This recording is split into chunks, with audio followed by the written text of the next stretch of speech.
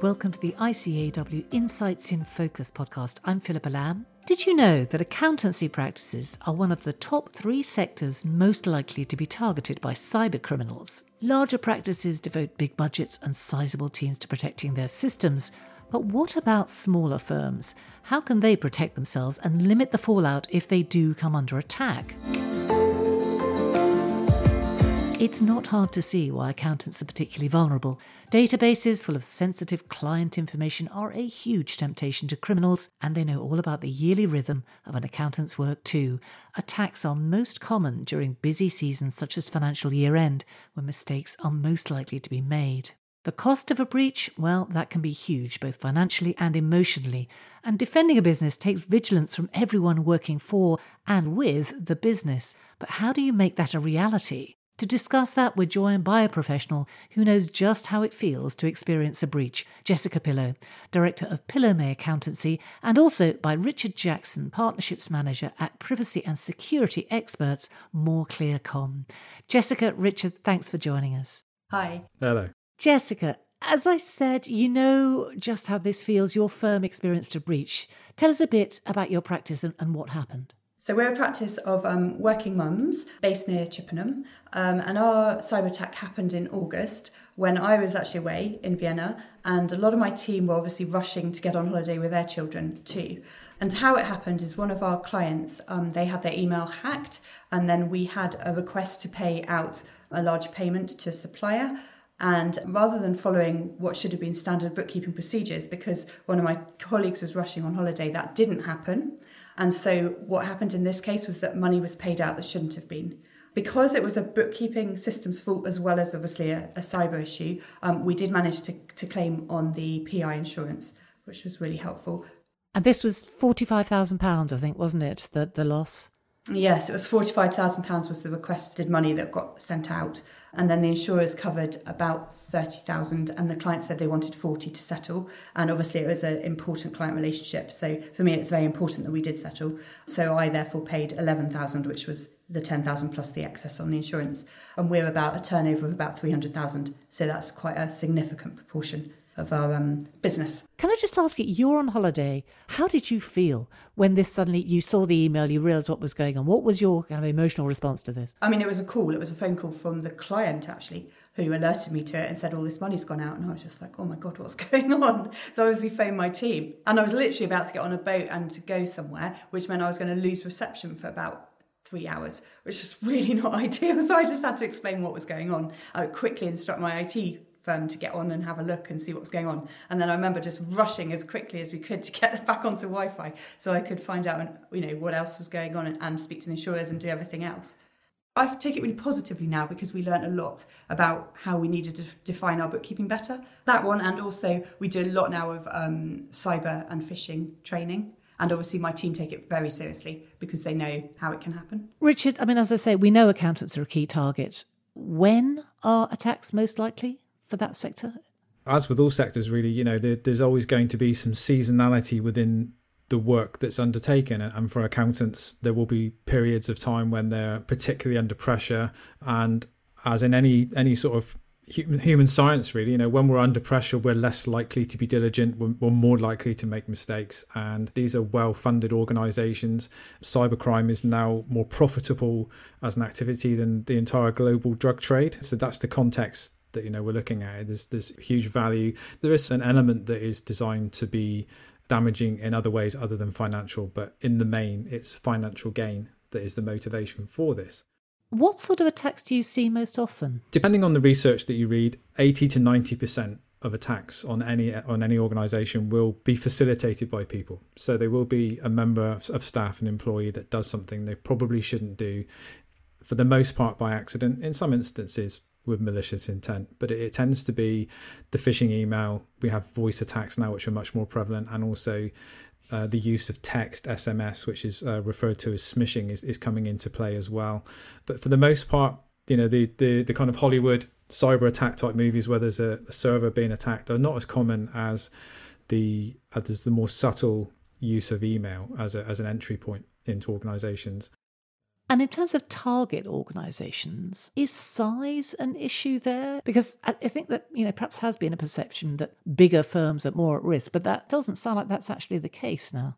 No, and I think smaller accountancy firms have been under the sort of view that why would they be an attractive target? Now, at the end of the day, this is a sector that has been hugely progressive in adopting technology. All accountants will use a variety of third-party suppliers for software or practice management, payroll, etc., which means that they then become exposed potentially to attacks through their supply chain. So although they might not be directly attacked, if we talk, for instance, about a 10-person accountancy firm, they might not perceive themselves as an attractive target in any way to a malicious cyber criminal, but the services that they use might be.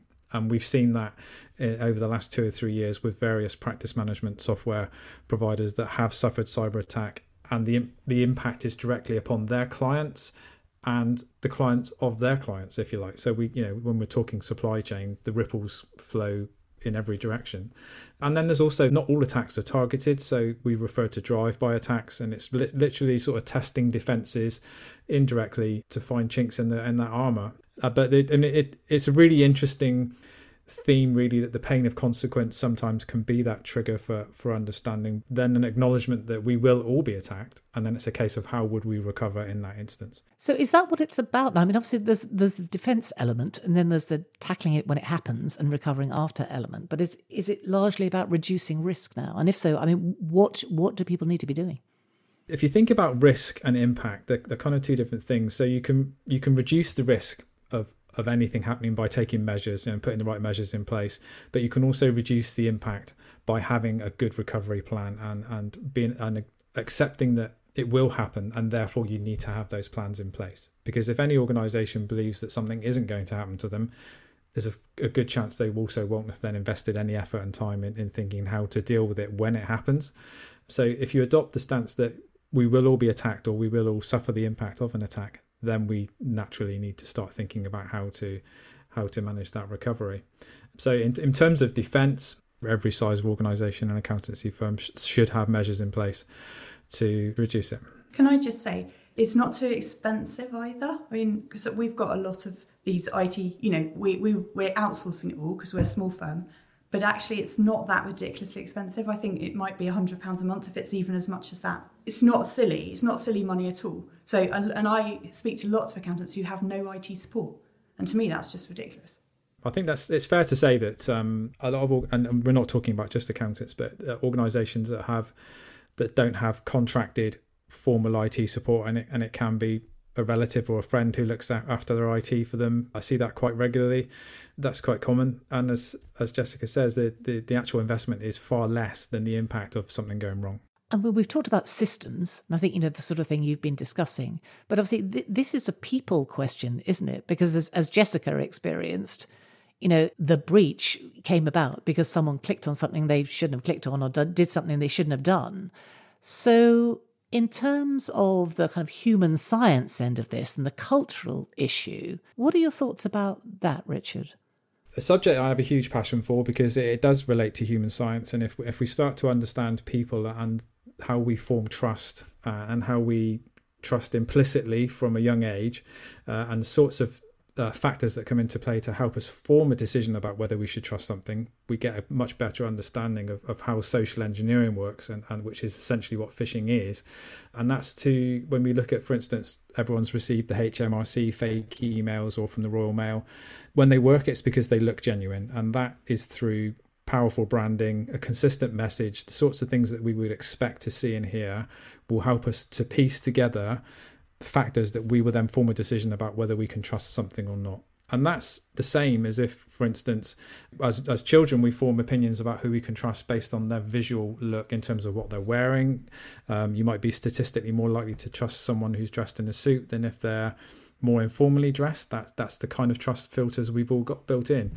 But awareness of the threat and awareness of what a phishing email looked like and awareness of the impact should be rolled out across every accountancy practice from top to bottom, and every person, particularly those who have access to email acting on behalf of the business, should be given some cybersecurity awareness and training, particularly phishing emails, on a regular basis. And really what we talk about there is building a human firewall. So it's that first line of defense. if we acknowledge that the research suggests that 80 to 90% of attacks are facilitated by people, then that would naturally be our starting point to get the most return on investment quickly, if you like, is to make sure that our people know what a phishing email looks like. And to also have that flat structure where even the most junior person in an accountancy practice is confident and comfortable to maybe challenge a managing partner or a partner to check that something they've received is genuine, because authority plays a big part. Fraudulent emails impersonating a CEO or a managing partner, for instance, are more likely to be successful because people are less likely to challenge them. So it's a fascinating subject, human science. It's probably it's way too much for today's podcast, but if we understand ourselves, then we can understand the mistakes we can make. So Jessica, what do you do under your roof now about training people about cyber risk? We have a program with our IT company. So every 2 weeks we have like a little snippet of something else about, phishing or smishing or all sorts of things on cyber, and it's different for every person. So it means that everyone's being trained on different things all the time, and so the discussions are more wide ranging when people talk about it. And they're also in the background sending phishing emails regularly, and I get the results of that every month as well, so I can see who the likely risks are. And actually, to be fair, my team are pretty aware at the moment. I mean, Richard, what sort of advice would you offer in that area of embedding that culture that people feel they're not going to be blamed, there won't be terrible consequences to them if they realise they've made a mistake, and they should come forward and say so quickly? Yeah, it is all about culture, and that is something that can't be enforced. And you have to create a trusted environment where people can feel that they can be open and they can report, and also that if they report something that doesn't actually turn out to be malicious, that is also celebrated, because that tells you that your team is prepared to put their hands up and they're prepared to come to you, even if they have only a 5% concern that it might not be genuine. If you've got a workforce that is deciding for themselves that something doesn't or does need to be reported, then it's very difficult then to monitor that threat, and time is of the essence. So if you it's a little bit like lean manufacturing. You only really hit that sweet spot when you see the real return on your investment, when you have 80% of people bought in and invested, and that's the same very much with your human firewall. It's not a group of 5 or 6 people in a team in a business of 100 that are running around trying to get everybody to buy into it and putting posters up, etc. It really does need everyone in the organisation to understand the importance. It's not just a periphery issue these days, it's a core business fundamental. It's not something to be embarrassed by. Everyone will be attacked or will suffer the impact of an attack. If you liken it to the context of a tradesman who has their tools stolen from a van overnight, I'm sure they locked their van, but it's now something they accept is going to happen to them. And it's kind of similar in a way. This is just something we live with now, and we just have to do what we can to mitigate the impact as and when it happens. I mean, you talked about supply chain being a vulnerability earlier on. Extending that culture into a supply chain, that can be more complex, can't it? It can, yeah. And I've been involved in recent webinars with the ICAW about supply chain and how to understand the risks within your supply chain, how to assess those risks with those who supply services to you, and all manner of steps that can be put in place to do that. But that's, I think, especially prevalent with accountancy, because everyone is reliant on such a variety of services and provisions, such as, for instance, your CRM, which contains so much personal information that may been in there for years in some instances, and minimization of data. That's a great example of keeping only what you need. But your supply chain, we've had issues this year, I think earlier in the year, when one of the well-known practice management software providers did suffer a malicious cyber attack. Even now, kind of September, October, their clients are still receiving phishing emails, I think, on the back of that. So the important thing there to be aware of is the UK GDPR requirements in respect of whether you're a data controller or a data processor, because just because you're using third parties to perform activities on your behalf does not mean that removes your responsibility. So that's very important. If you're an accountancy firm using 5 or 6 different software platforms for different elements of your business, that they all potentially pose a risk. Something could happen, and it could then ripple through to you and your clients and cause you financial or reputational damage, which is very difficult to reverse once these things go wrong. I mean, cyber criminals, they're the definition of agile, aren't they? And tricky economic times, it's a perfect moment. Always looking for new opportunities, new methodologies. What are you seeing lately that's new, Richard? What's in your eye line right now? It is ever changing. I think if we look at, for instance, at the last couple of years, just as a kind of more of a prolonged period, we've seen, I think, a 300% increase in attacks on CPA firms, on accountancy firms. That was reported by Accountancy Today. We know that accountancy is now a top 3 target sector. There's definitely a correlation between the increase in malicious attacks and COVID, people working from home or working to a hybrid model. And I know that that many firms will now have processes in place to mitigate and reduce the risks of that. As we go into Christmas seasonality, we will most likely see a peak in attacks towards that sort of third week in December. And for accountants in January is definitely a high risk period when everyone will be incredibly busy, rushing to deadlines. You only have to look at LinkedIn and see the accountants on there telling everybody how busy they are and how much they've got to do, which will inevitably, because we're talking about human beings, reduce their diligence in respect of what might hit their inboxes. And organised cyber criminals know this, and they will ramp those attacks up. Well, I'm going to wrap this up by asking for your best piece of advice, Richard. Invest in your people, definitely. Build that human firewall. As an organisation, we provide the right kinds of technical support and guidance as well. But I think in terms of an immediate focus, make sure that your people know what a phishing email looks like and try and develop that open, transparent culture. Jessica? I think for me, it's probably about really, if you do get, an issue, even if it's a minor issue, just trying to learn from it and then trying to put in a sort of system or process or something to mitigate it.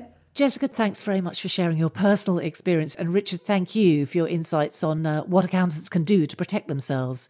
That is it for this episode. The next Insights podcast will be out in early November. We'll be looking at developments in the energy sector with ICAW Head of Business Simon Gray. The next In Focus podcast will air later that month. Thanks for listening.